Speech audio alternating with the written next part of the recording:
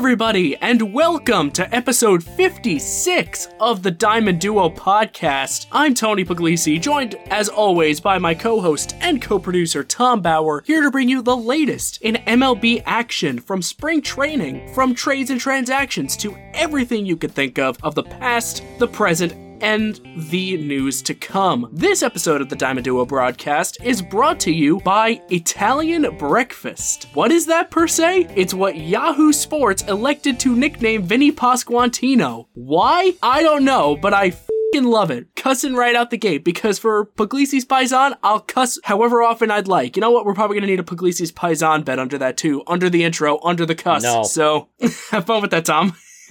No, I will not have fun with that. Oh, come on. I laid that one up for you. I could have chosen one of 3 intros, and I landed on that one. I mean, listen, you and me both love a side of Pasquatch in the morning, and with our breakfast, too, but you know what? That's going to end up being a blooper. Considering what we were discussing beforehand. Yeah, I would rather not repeat any of that information that we were discussing beforehand. Let's just say it has to do with bots on Twitter. Hi, everybody, and welcome to the Diamond Duo podcast. Hope you're enjoying your weeks just as much as we're enjoying ours.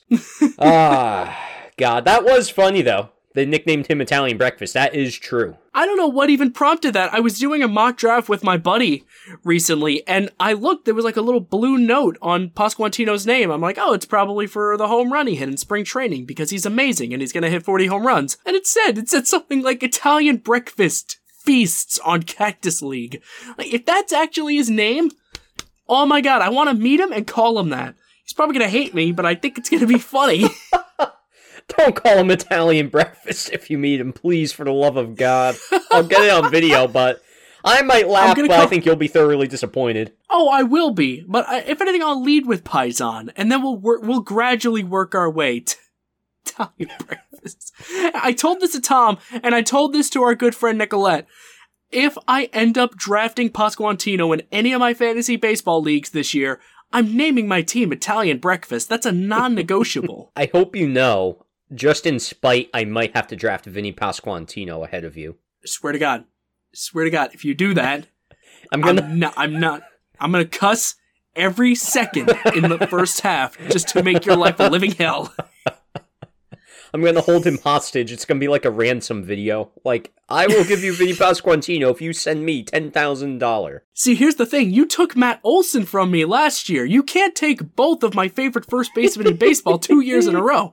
That's basically punishable by law. Listen, I could do whatever the hell I want. I'm a devious person. And I'll probably be on the f***ing jury for it because, surprise, guys, I have jury duty tomorrow. Enough incriminating evidence aside, this is episode 56 of the Diamond Duo podcast, and we've got a treat for y'all tonight. At least that's when we're recording this at 9:39 at night, to be precise, on February the 26th of this year, 2023. What we've got for you is a little bit of a preview of what's kind of happened in spring training with the new rules and all that stuff.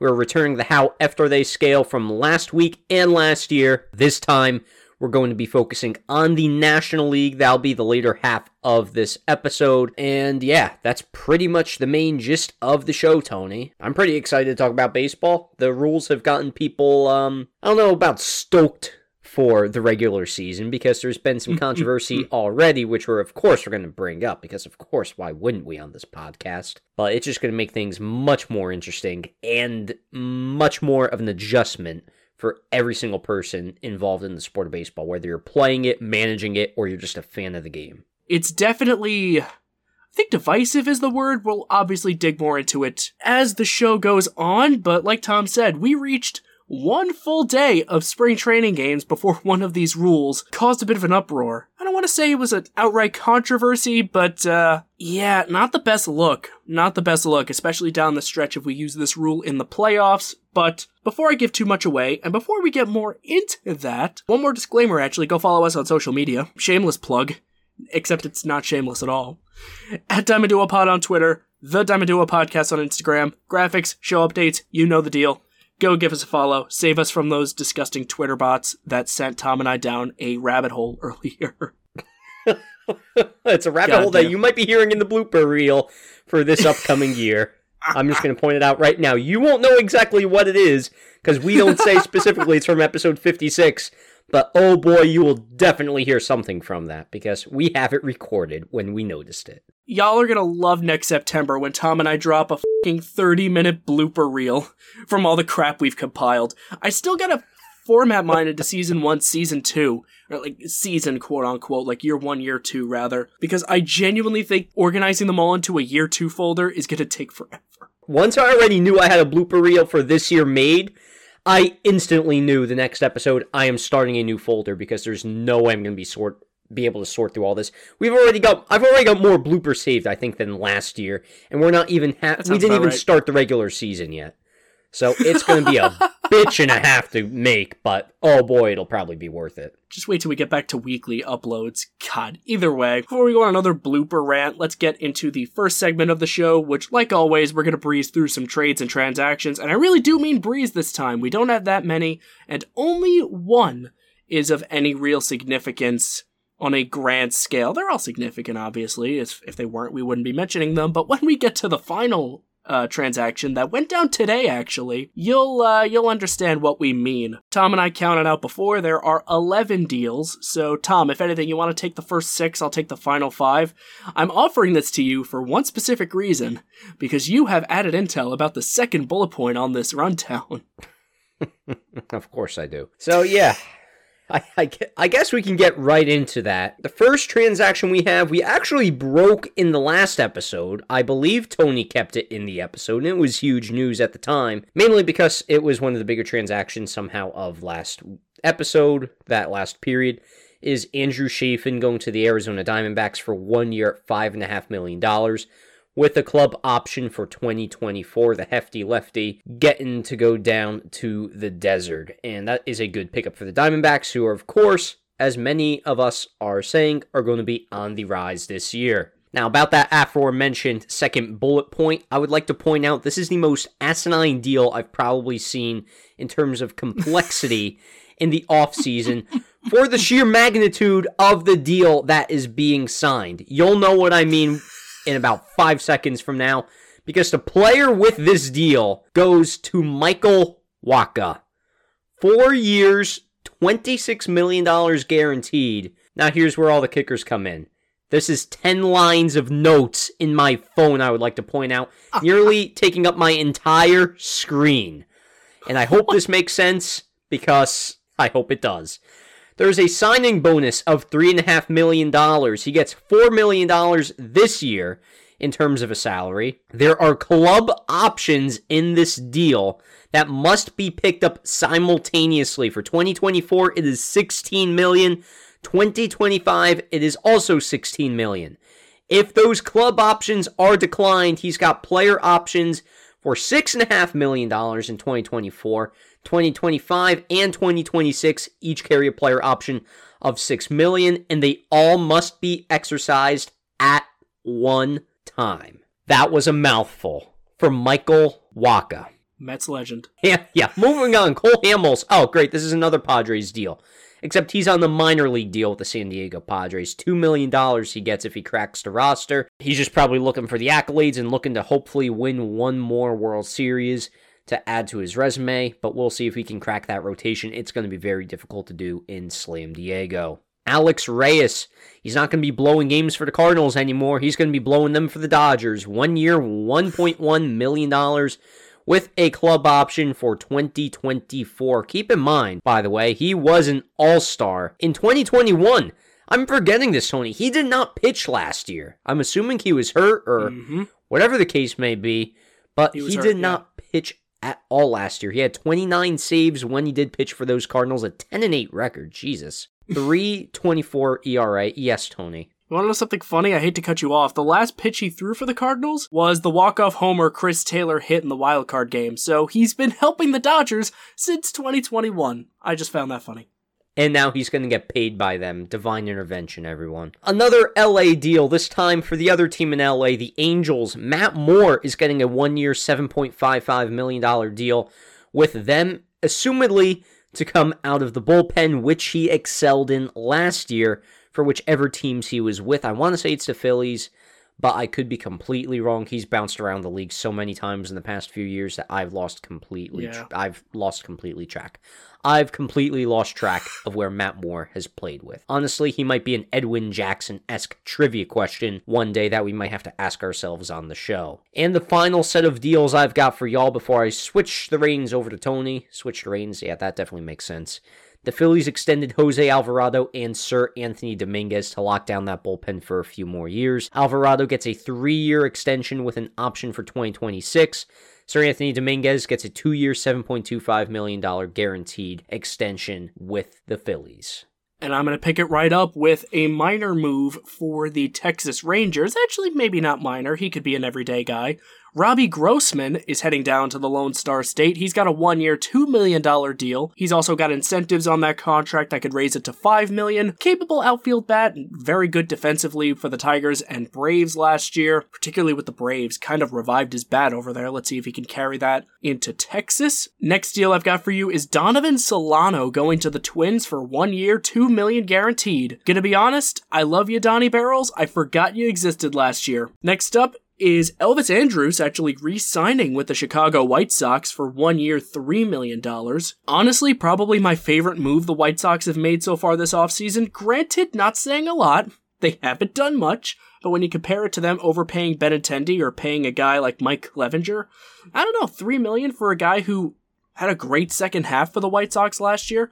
I like it. He's not great, but he'll be a good placeholder, unlike IKF. Hey, speaking of the Yankees, former Yankees legend Luke Voit, hate to see him here. He's signed a minor league deal with the Milwaukee Brewers. Home run king back in 2020, bogged down by injuries ever since then. Just something you hate to see for such a likable guy with such great talent. Now, the last deal. This will actually take us into our one and only discussion for this little trades and transactions talk, because remember when I said the last deal here would obviously be far and away the most significant one? Well, just this afternoon, San Diego's favorite punchable face, as someone we know would say, Manny Machado. We were actually going to report on this earlier as he plans to opt out of his contract with the Padres.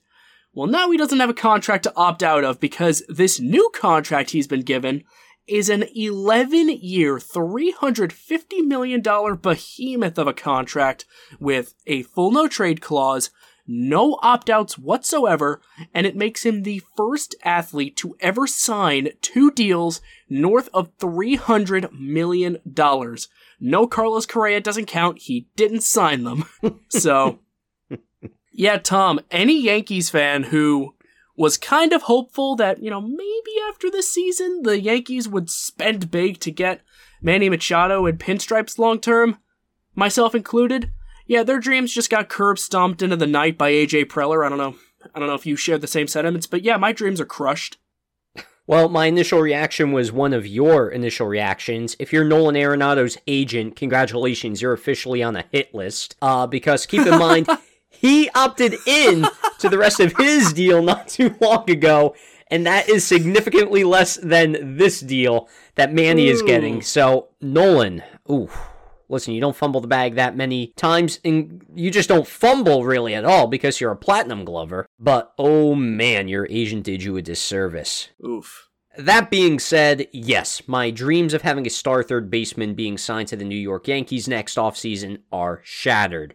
However, Mets fans' dreams of having Manny Machado there are also shattered, and I honestly feel like Manny Machado probably would have signed with the Mets more than the Yankees for whatever reason. That's the tingling feeling I've got in my head for whatever reason, so we can throw that out the window. Up next is Shohei Ohtani, but he already dissed the East Coast once. I'll probably diss the East Coast again, but let's focus on Manny before we think about the future a little bit. You mentioned it, a full no trade and no opt-out.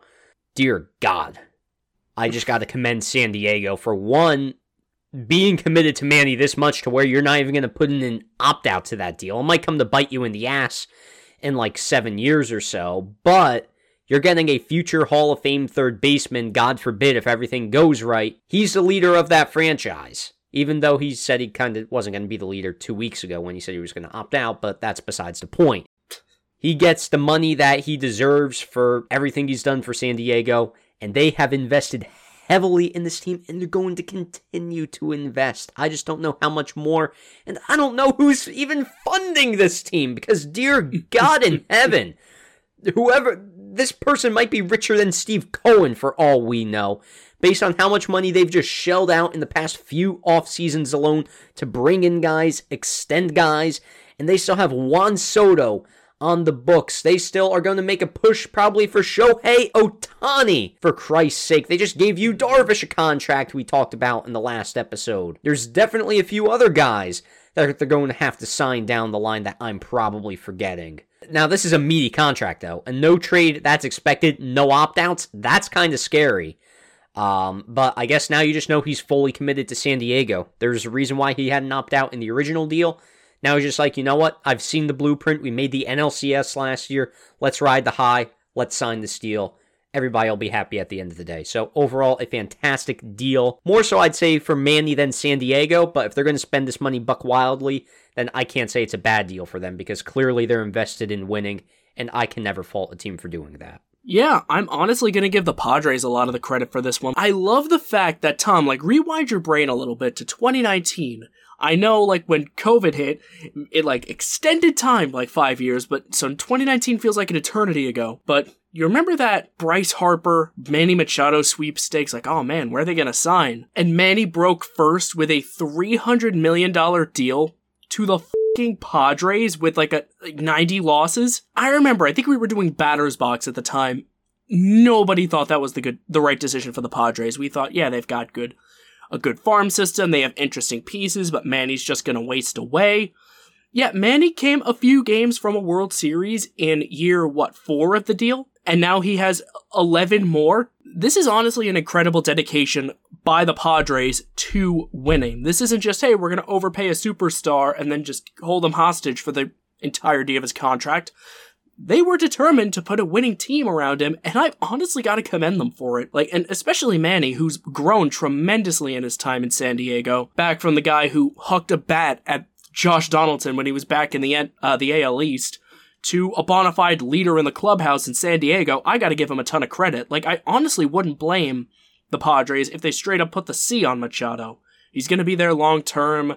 He's probably one of the more mature guys in that lineup, looking squarely at Tatis.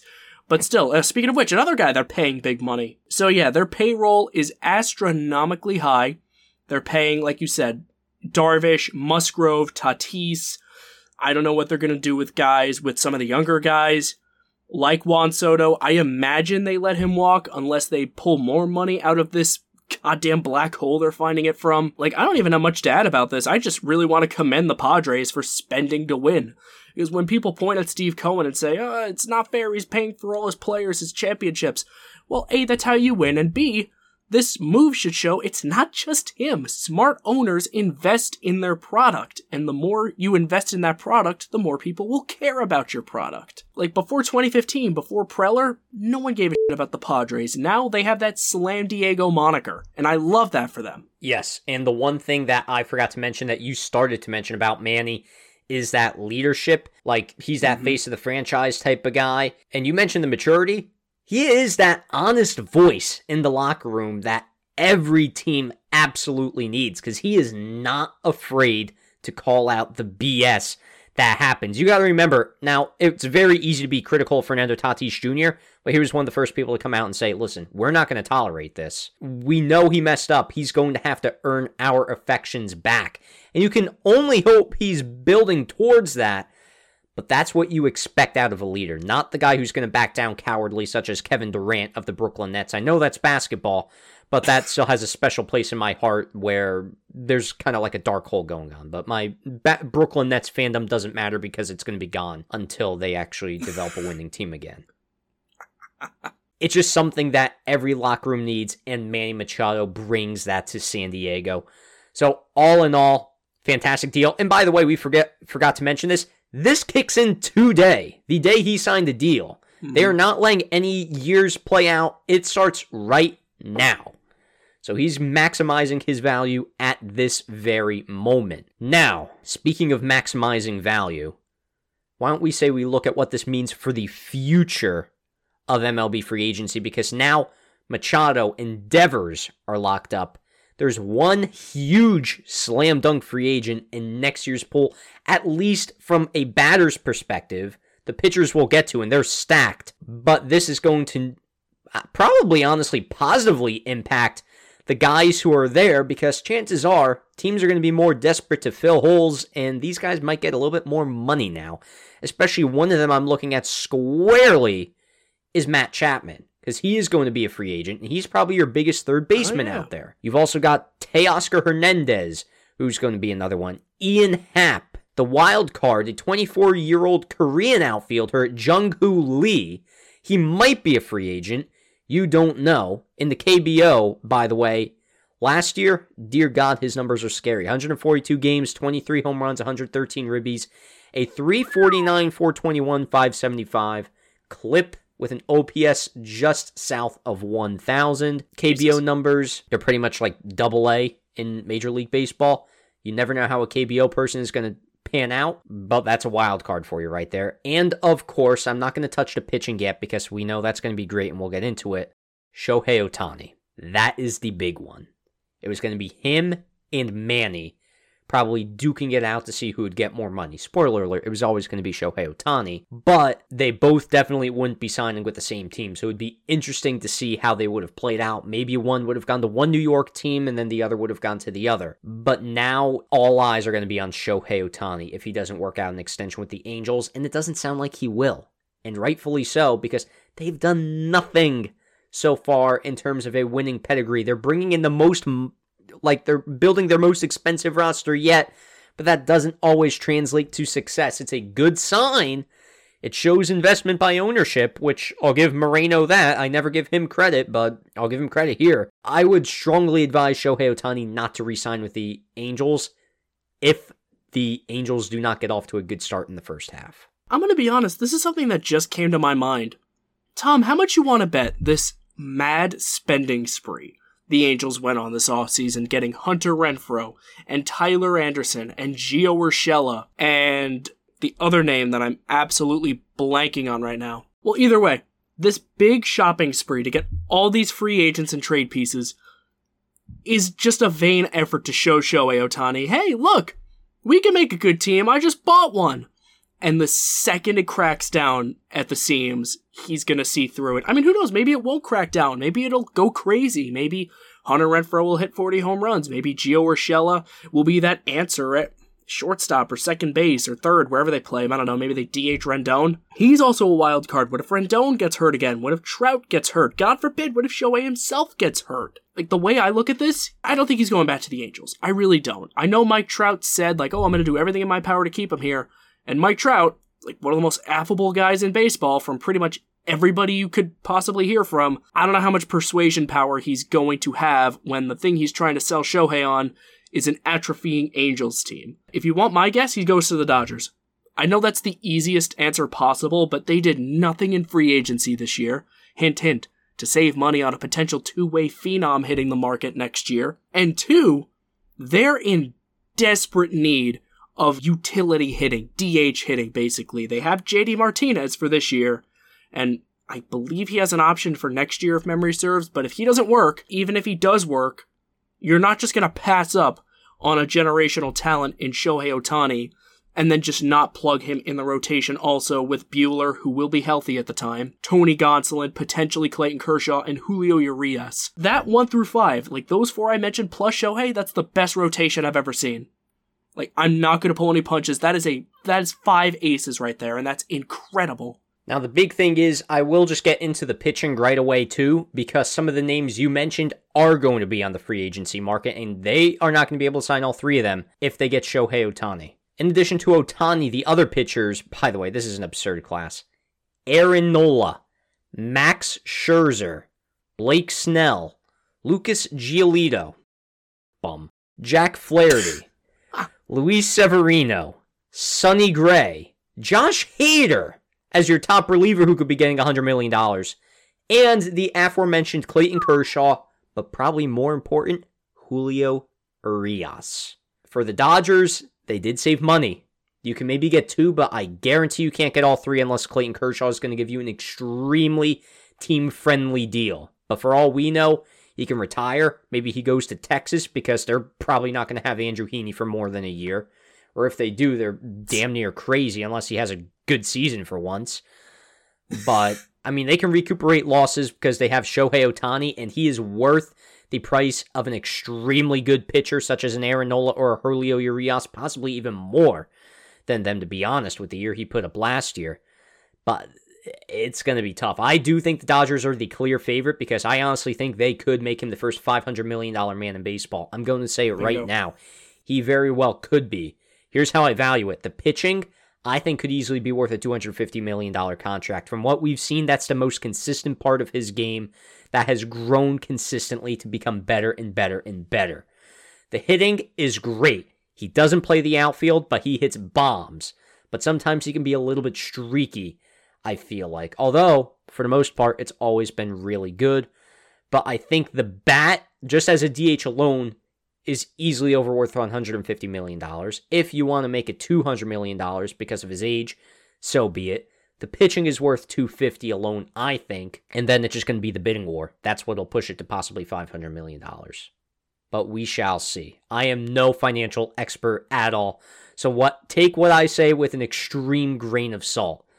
But if anybody's going to be the first $500 million man in baseball, it's either going to be Juan Soto for a crazy amount of years for $500 million, or it's going to be Shohei Ohtani, or it's going to be someone we don't know about. See, that's the thing. I remember when we were talking about Soto last year, how he denied the Nationals deal and he was eventually shipped to the Padres. And I think we even had a talking point. Can Soto be MLB's first $500 million man? And as much as I think that's a possibility, the fact that he gets $500 million, period, because he turned down, $450 million from the Nationals? Something like that. Either way, he wants 500. That's clear and apparent to anyone with half a brain cell. I don't know if he'll be the first, though, for pretty much the same reasons you pitched for Ohtani. I feel like it'd be silly for Ohtani not to get paid $500 million at this point.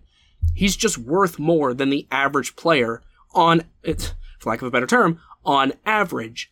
And if he's fully healthy this year, he shoves on the mound and he rakes at the plate. He's easily going to make $500 million. Look at how many prove-it campaigns players have had recently. Look at what Judge did last year. I mean, hell, look at what Manny did this year with his opt-out. How many players who have bet on themselves, done amazing, and gotten bank the next offseason? I think Shohei's easily going to be next in line for that. Whether or not it's with the Angels, we'll see. I just personally will find it very hard to see him as an Angel after this year. He's a walking MVP award. That's the best way you can describe Shohei Ohtani, because God forbid we know he's going to be in the top 5 if he doesn't get hurt for probably the next 6 to 8 years, I would say. But that, again, is dependent on if he doesn't get hurt. Luckily, health has been on his side ever since he did win that MVP in 2021, so we shall see. But the first $500 million man, very possible, especially because Juan Soto hits free agency, I believe, the year after Shohei. So he might honestly set the market price, and then maybe Juan Soto goes and resets it. All right, I think that's about as much as we can possibly decipher of next year's free agency class based on what we know right now until more details emerge. So we'll leave it at that, but of course, always stay tuned to the Diamond Duo podcast, because if there's anything that happens in terms of transactions, of course, we will be right on it. So moving along down the rundown, we've got a sad story to talk about here, and that is baseball icon Tim McCarver passing away at the age of 81. Tony, I know you'll have something to say about this. I'll chime in a little bit too. I'll let you go first. I know McCarver is well respected within the game for not only what he did on the field, but if I'm not mistaken, he did a lot of stuff off the field that has made him very revered universally. I honestly think respected is an understatement, and I'll get to that in a second because I'm going to be honest, Tom. I had no idea Tim McCarver had this expansive of an MLB career. He played 21 years in the big leagues. That's insane. You know, his stats, I don't want to disrespect the guy, nothing to write home about. He wasn't a bad player by any means. But no, he was a 2-time All-Star, played with the Cardinals a bunch. He was actually a 2-time World Series champ, both with the Cardinals. After 1969, though, kind of jumped around, played for the Phillies, the Expos, back to the Cardinals, eventually stopped in Boston, ended his career with the Phillies. Very accomplished player, very, very good stats in terms of, from a counting standpoint. But I think what most folks, especially our age, are gonna know Tim McCarver for is that post-playing broadcasting career. Many would argue it's more recognizable than his playing days, as recognizable as they were. He played in almost 2,000 games. McCarver first joined the Phillies broadcast team. I'm reading this off of MLB Trade Rumors, by the way, just for credit's sake. Started with them in 1980, and he stayed with them for a couple of years until he started moving up, and he started doing more nationally televised games with NBC. He would do the Game of the Week. And eventually, he would work his way up to calling World Series games. So this guy was an absolute titan of the baseball broadcast industry. He was in it for a while, too. I'm just going to read straight from this little excerpt here. McCarver would also have stints working on the broadcast teams for the Yankees and Giants, as well as national gigs for CBS and the Baseball Network, precursor to MLB Network. But arguably the most significant development of this part of his career was was when Fox acquired the rights for the World Series in 1996. They installed McCarver on the team with Joe Buck, and he stayed there through 2013.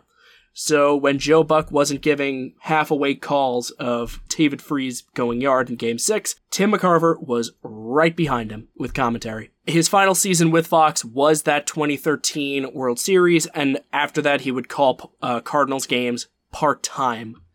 It doesn't list here when he officially retired, but he passed away, again, just this recently in retirement on February 16th. So an incredibly accomplished career, well-beloved in pretty much all sectors of the game. It always sucks when a fellow like this, we have to report on someone like this who unfortunately passes away. Just loved by all. It gives me the same sensations when we reported on Vin Scully. Touched so many generations of fans, so many generations of players and coaches and all that. And it just, really bites. We wish the best of Tim McCarver's family, friends, colleagues, everybody. We respect their privacy in terms of the matter. We just wish them all the best. Rest in peace. You pretty much stole anything that I could really say, so I'll just pick on snippets. 18th Major League player to play in 4 different decades. He started in 1959. He ended in 1980. I know Tony mentioned he played for 21 years, but over 4 different decades. God damn. Like, if you just made a baseball timeline of who McCarver played with, like the oldest person that he played with there, I mean, that timeline could possibly span back damn near the beginning of baseball. I think you could argue until today. You mentioned the 23 World Series that he called. Ford C. Frick Award winner, which is essentially the Hall of Fame's highest regard for a baseball broadcaster or journalist to the game. He won that in the year 2012. Runner-up for the MVP in 1967. He was an All-Star that year, was also an All-Star the previous year, 1966 as well. His stats aren't necessarily Hall of Fame worthy. He's in the Cardinals Hall of Fame, by the way. I think it's more or less for announcing, but he was a significant player for them as well. He won 2 World Series with them. I can go on and on, but I'll probably just repeat myself, or repeat what Tony said as well. It always sucks when you have these sad stories, but at least we can look back and tell the tale of the tape. In this case, you can look at McCarver telling the tale of thousands of baseball players to generations of people throughout the world. You can look back at McCarver and look at his career. You can critique his broadcasting all you want. There's many different facets to not just the career, but the man that Tim McCarver is. And luckily, if you were to write a book about him, it would probably take up over 1,000 pages based on the stories that Tim McCarver probably has been able to share and tell and just experience. Rest in peace to Tim McCarver. We wish his family and friends and everything nothing but respect and privacy. All right, now we move on to sunny spring training. The sun has risen all across Florida and all across Arizona, and we finally have the return of baseball, baby. MLB baseball is back. Let's go. It's great. It's only spring training, so I'm going to save my actual hype for the regular season. But I am hyped because we have new rules in play, Tony. And it's divisive for sure. Some of which more so than others.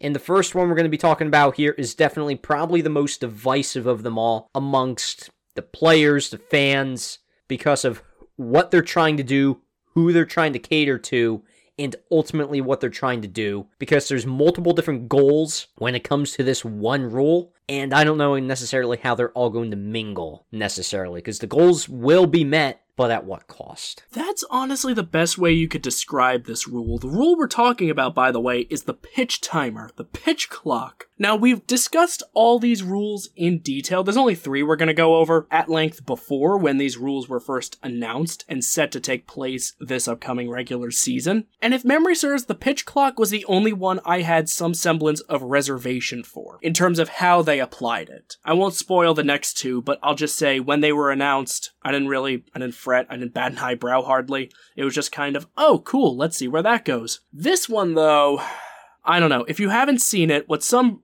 stadiums are actually doing is putting a gigantic timer on the boards behind the catcher, and it's like a little stopwatch. And the long and short of the rule is, it's 15 seconds. The pitcher has to deliver the ball to the catcher when there's no runners on base. When there are runners on base, that time gets inflated to 20 seconds, and you get 30 seconds to get set between batters. And a little extra caveat in there, which is going to be the crux of a little controversy that we'll talk about in a minute. The batter has to be in the box, set, and facing the pitcher at the 8-second mark. So it's really just a 7-second timer for the batter, and the pitcher can get the whole 15. Now, Tom, when this rule, when it first started, I remember seeing a couple tweets right away, oh, this is the first time we're seeing the pitch timer, and, some folks were saying, oh, the timer's too big. There was, a specific broadcast. I think the game was, I want to say it was Mariners Royals, something like that, or Mariners somebody. Either way, whoever was playing. I don't remember. I was at work. I just saw the little screenshot on Twitter, and I thought to myself, yeah, that's just a really large stopwatch at the backstop. It's not directly behind the catcher, but it's in perfect view, between the pitcher and the batter, so the viewer could see it. But I don't know, as time went on, some more negative comments started to show up, the fact that it completely takes away the mind games that a pitcher could play with the hitter, and the hitter could play with the pitcher. Maybe it's kind of trying to appeal to the wrong audience. You kind of hinted at that earlier, and I'll dive into that in just a second, because I kind of want to, Tom, stop me if you want to say something, but I kind of want to jump into this controversy right now, because I think this is kind of funny. I'll set the scene. Tie game, 6-6, bottom of the 9th, Boston at Atlanta. The bases are loaded for the Braves. There's 2 outs, and it's a full count. This is literally the dream scenario you picture in your backyard. I did that when I was a kid, bottom of the 9th, 3 men on, 2 men out. And here he comes, he steps to the plate, he sees the pitch. Actually, he doesn't. The time ran out. Game's over. I'm not kidding. That's how it f***ing happened. The hitter took too long to get into the box. The timer just went from 8 seconds to 7 seconds. The umpire called an automatic strike, and because there were 2 strikes, that was strike 3, and it ended the game. Now, mind you, it's spring training. Obviously, games like that games can end in a tie. But Tom, imagine if that was a playoff game. Imagine if this is it's 3-2. The score's 3-2 in Game 7 of the World Series. It's bottom of the 9th. The home team is about to walk it off, and that's how the World Series ends. I swear to Christ, Manfred would have to go off the goddamn grid to escape the fury of the fans after that one. Well, first of all, he might not have to worry about the fans, because I think the broadcast companies are going to come for his throat when they realize, hey, we don't have as long to advertise our stuff anymore. We're going to lose some money, and now we're going to call for your head. And everybody's probably going to agree just so that way Rob Manfred gets the heave-ho from baseball, which, honestly, I'm okay with. Long overdue. Exactly. But this is weird. So, here's what I don't like about the situation before I get into what I understand about it. What I don't like is how the rule is set up. The batter, if you look at that exact situation, was in the box. You can argue he was ready to go. He just didn't look at the pitcher until a half second after the umpire called the automatic strike. Which the umpire, by the way, I cannot fault them. This is the rule they have to enforce. Baseball is trying to make it happen. They're going to be seen as the bad guy, but ultimately it is not their fault. They are doing their job. So I'm not going to give any reservations toward the umpire, because guess what? You got to enforce it strictly in spring training, so that way it's drilled into the head of major leaguers, so that way it barely happens in the major league level. By the way, they did a study about that in the minor leagues, They said for like the first week or first few games, it happened frequently, and then it happened maybe twice a game or once a game as the season progressed. So it will happen at a less frequent rate. There you go, that's English. So that's the good thing. But here's the thing about the situation that pisses me off. The rule is the catcher just has to be behind the box, standing or crouching within like 9 seconds. I don't like that. The catcher was behind home plate, but he was standing up, not even ready to crouch. Like, he was staring at the pitcher, probably giving signs. But if the catcher is standing, what does it matter? The catcher's not ready. Why does the batter have to look at the pitcher to acknowledge him if the catcher isn't even crouched and ready to go? I can understand it if that's the situation, but where's the double standard? I don't like that for the batter's sake. Obviously, he can't see the catcher, but how fair is that to the batter that the catcher is technically not ready when the batter has to be ready? The catcher should have to be ready first, not the batter. I would like to point that out. And maybe this pitch clock is a little too fast. Maybe it should be 20 and 20 or 20 and 25, but that's a whole different debate for either later in the episode or a whole different day in general. But that's what I don't like about the situation is how it took place, because God forbid, you're right, Tony, if that happens in a playoff game, people are going to riot. Here's my take on it. When I first heard about a pitch clock, I thought it was going to be like the play timer in the NFL, where there's not really little checkpoints in between. Why can't it just be 15 seconds for the ball to leave the pitcher's hand? The batter doesn't need to be ready at a certain time. The catcher doesn't need to be ready at a certain time. The action just needs to be completed in 15 seconds. Mm-hmm. Like, I don't know why there need to be this many clauses in between. Yeah. Like, because at this point, yeah, you're looking out for the sake of the pitcher to have the batter ready first, but what about the batter? Like, what if he's got to adjust himself? What if he's got to, like, take a breather? What if he's got to turn to the side and sneeze? I don't know. Like, this just seems like Manfred trying to micromanage a game for an audience that already doesn't care about baseball, which this is honestly my big problem with it. Trust me, your problem with it is a problem. But my biggest problem with it is why they're doing it. Tom, I don't know if this is going to be, I don't want to say a cancelable take, but a take where I'm in the minority on. Maybe it's just because I'm a nerd about baseball, but I love long baseball games. I don't mean like 3.5 hour, like 18-inning slog fests where nobody scores. I mean like, when baseball games were 3 hours, and that's something I'll give Major League Baseball. They're accomplishing their goals, sad but true.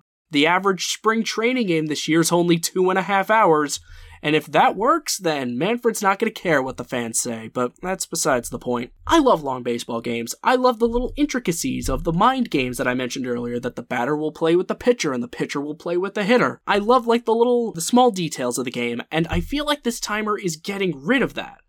You're simplifying the game for an audience that doesn't exist, which obviously, baseball's just trying to grow the game. They're trying to find that younger audience that's attracted to the NBA or the NFL, which I can respect in theory, because wanting to grow the game, there's nothing wrong with that. I worry about the execution in doing this, because let's be real here, unless something stupid and extreme happens, you're not going to alienate diehard fans with this alone.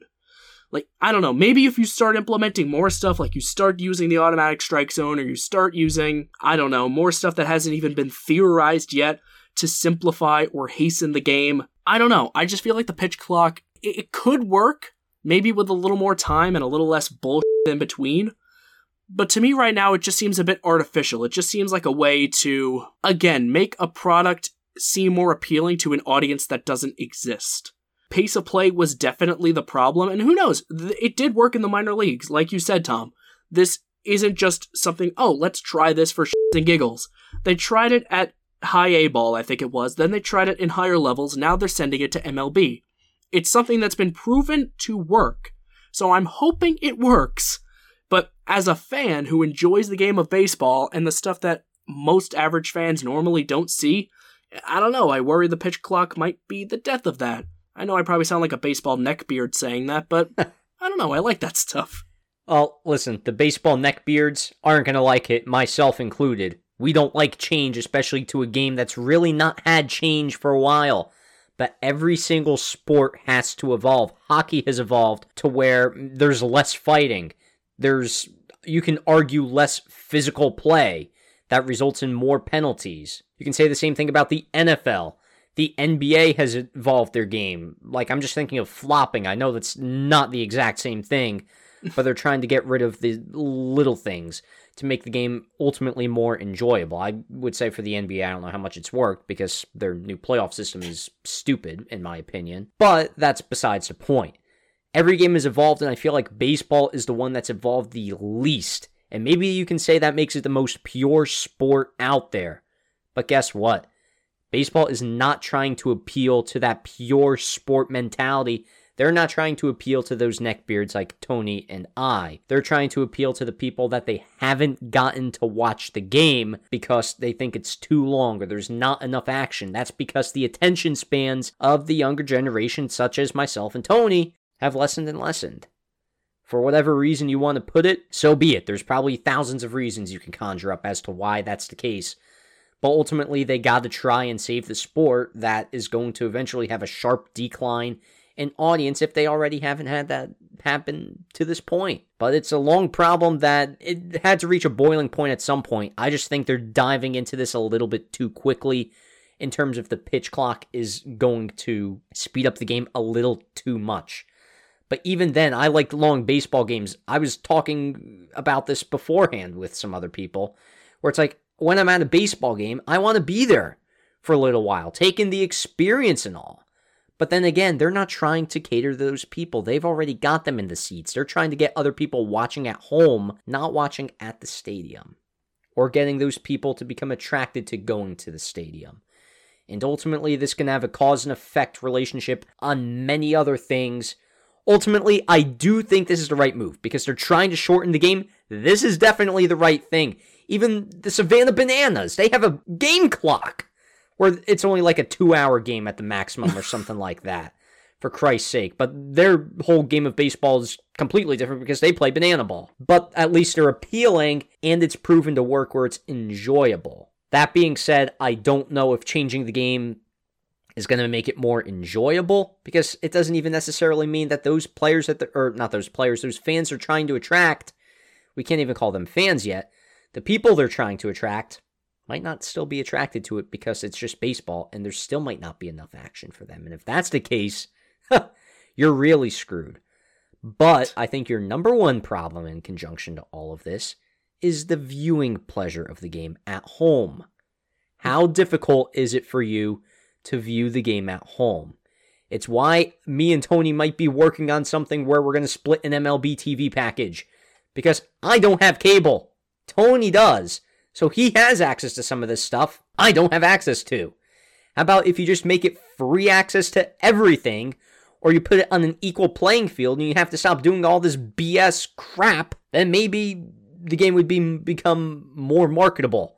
Maybe it would just be easier to view. You look at the NFL, how every game is pretty much a national game. That works for them. I feel like the NBA doesn't have this issue, and that game continues to grow. MLB is having a problem because people can't view the game all the time. They don't make it accessible to streaming, and that's because they have to cater to the cable companies, such as Sinclair, and Bally's, but Bally's is going under the shitter, so haha, sucks to be you, losers. So, I think it's comeuppance in that regard, but that's a whole different podcast. That's part of the whole thing. It's, you can do this to try and attract the eyes, but then those eyes that they might get on TikTok are going to be like, okay, I'm going to go try and watch the game. Oh, wait, I can't watch the game because it's either blacked out or it's not on my streaming service, or even if it is, it could be blacked out, so I can't even watch the game that you're trying to make me watch. That's your ultimate problem, and I will stress that until blackouts are ended. But I don't see that happening because MLB is still too lucrative to everybody. I love the fact that you mentioned that, because it seems to me, it really drives home the point that Manfred and MLB in general's solutions to MLB's problems are in a completely different sector than where they're actually focusing their efforts. In an attempt to not reiterate what you said, I'll A, make this brief, and B, just kind of take this at a different angle. What they're trying to fix is on the field. Some of the stuff they're doing is fine. Like, as much as I complain about the pitch clock, my final verdict on it is really just, don't have it interfere with big moments. Don't have this stupid where games are ended by hitters infractions. That's dumb. It's like having an offsides review at the NHL All-Star game. It's pointless. It almost It feels like a punch to the gut after a fierce battle between two teams. It's ridiculous. I'm willing to give it a chance, just please be open to change after that. But, Tom, I think you said it perfectly. The fact that it's going to be available to folks, it's not going to be available to folks who will be able to see it. MLB's problems are not operations-based. It's not in the game itself. It's behind the scenes. It's their marketing. It's their production. It's their distribution. It's these bullshit contracts they sign with all those companies you mentioned, like Bally, which, again, f you and your scoreboard. Scorebug, rather, sorry.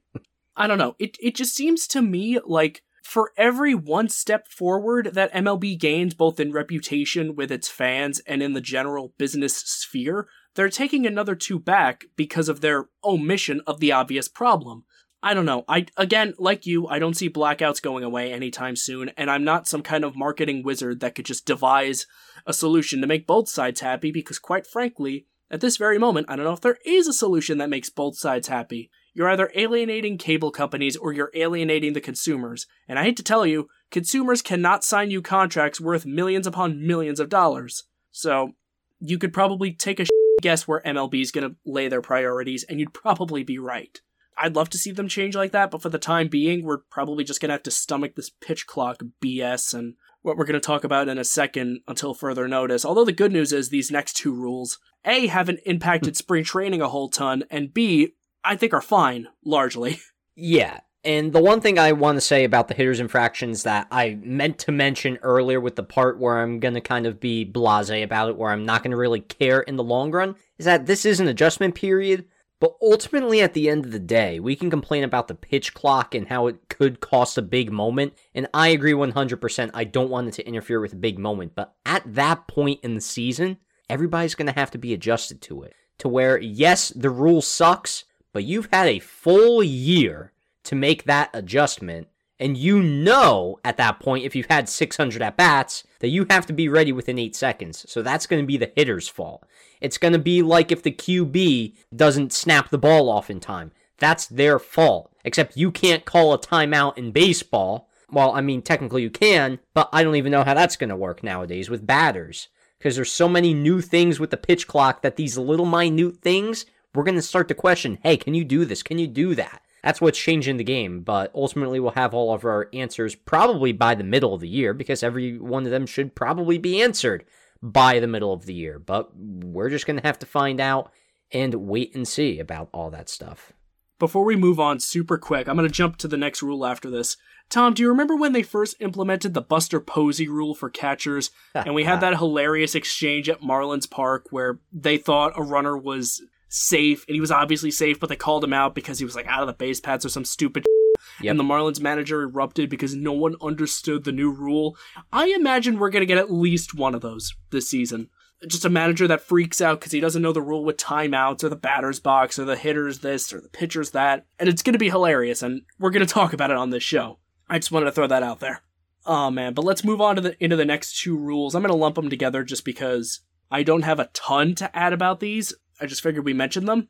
We have the elimination of shifts and the bigger bases that they're using for first, second, and third, not for home. Again, we haven't really seen any tangible differences in the game in, the 3 days of spring training we've had. But again, I'm going to throw my points back out there of I anticipate at least at some point in this spring training, and especially once the regular season comes around, averages are going to go up. Guys who are really pull happy, your Joey Gallos, your Anthony Rizzos, they're going to find great success. Your Corey Seagers, after, not grounding out to the second baseman for the upteenth bajillionth time.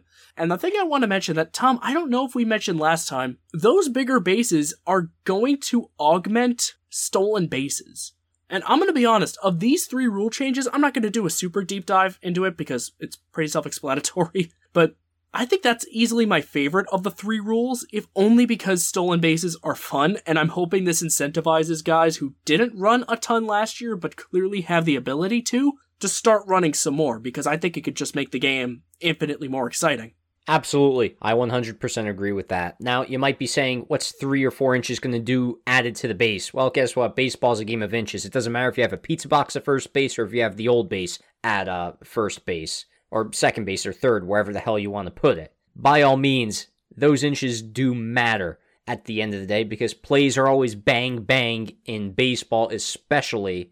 You might not think the percentage of stolen bases might go up, and maybe it doesn't. But for a guy who can barely just muster a stolen base last year, they should now have the advantage to where they can steal that base this year. And ultimately, that's what baseball's trying to do. And they're introducing that old school play that all the neckbeards, such as myself and Tony again, are complaining that went out of the game. The hit and runs and all that. Now you can execute some of those things a little bit more. So ultimately, that's a better thing for the game that they're reviving the stolen base. It was a dying art, but now we're seeing it. I mean, if you watched the Yankees game, you saw Anthony Volpe. He stole 2 bases back to back. I think he would have gotten them without the bigger bases anyway, just because he's a freak of an athlete. But my point remains, he did that on back-to-back pitches.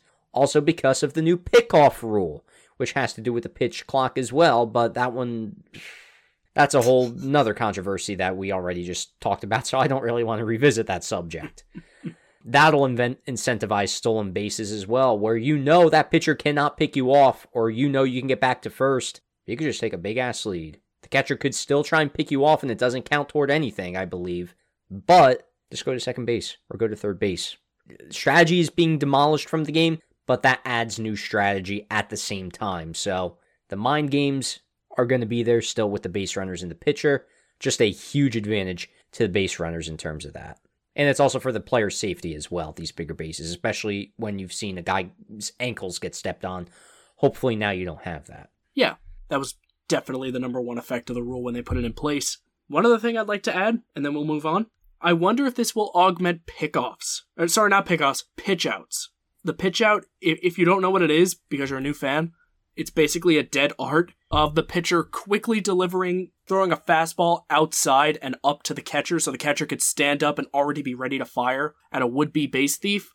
If a pitcher knows, like, oh, I've already used my max number of pickoffs, but I know he's going to steal because he's halfway to second base right now, might as well just throw a pitch out and increase our chances as best we can.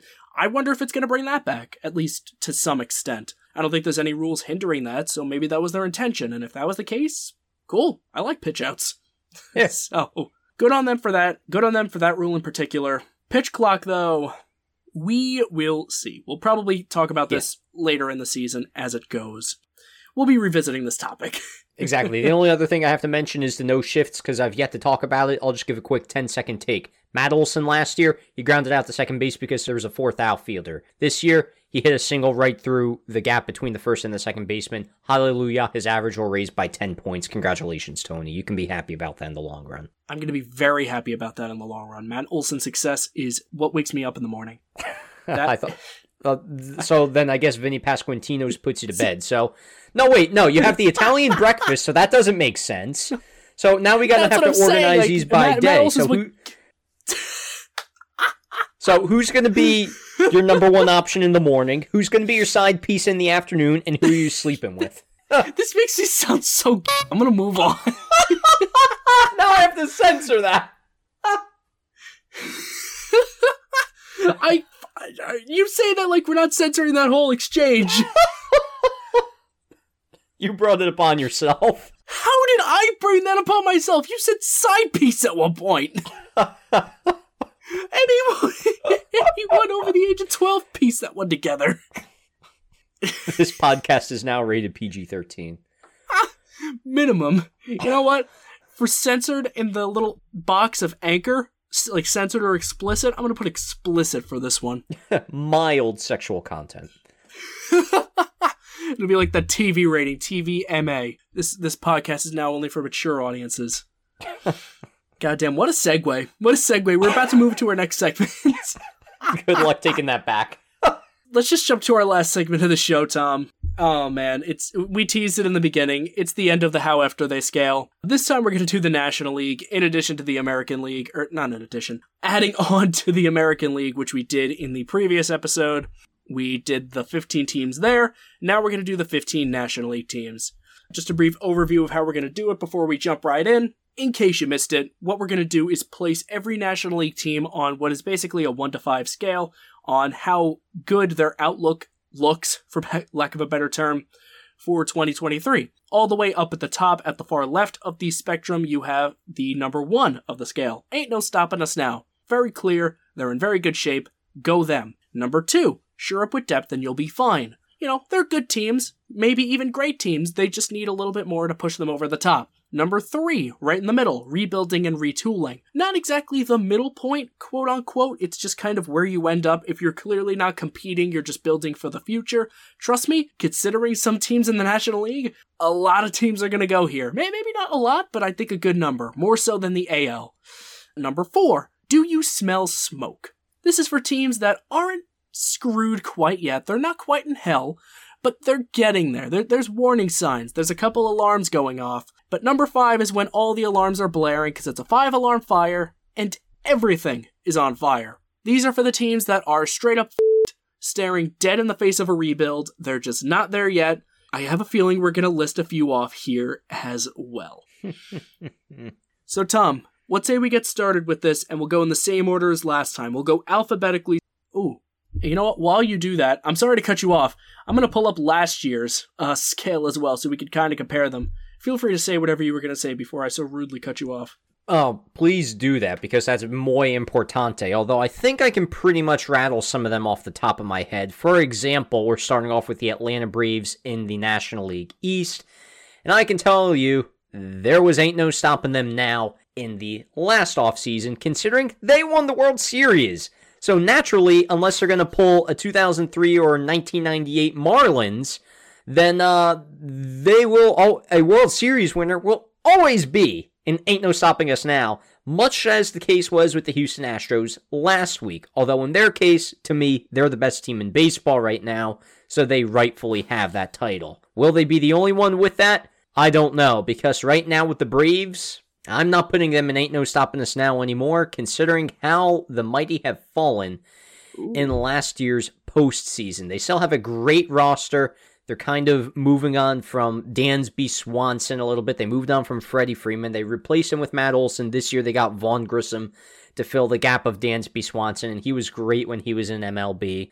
So there ain't no stopping them now, but if they shore up with depth, I think they'll be fine. I think they just need a few more pieces, especially in that whole pitching core, to really show improvement in order for them to take it over the top and be the certified winner in the National League East, because that is a very difficult division, and there's no saying that 3 teams are going to make the playoffs from that division again. You see, you kind of got me at a crossroads here because I went into this wanting to put them in Ain't No Stopping Us Now because they won 101 games last year. They're coming off in a season where they were coming off a World Series win. So I don't think the hangover hit them too hard, even though, like you said, they kind of got embarrassed in the postseason by the Phillies, and that's really the big thing dragging them down for me. But I don't know. I'm on the fence. I guess you could point to their pitching staff, like you said, as their big question mark. I like their starting rotation of Fried, Strider, and Kyle Wright as their 1-2-3. I think that's great. Charlie Morton as a 4th guy is okay. Number 5 is kind of a black hole, but hey, the Yankees have a black hole at their fifth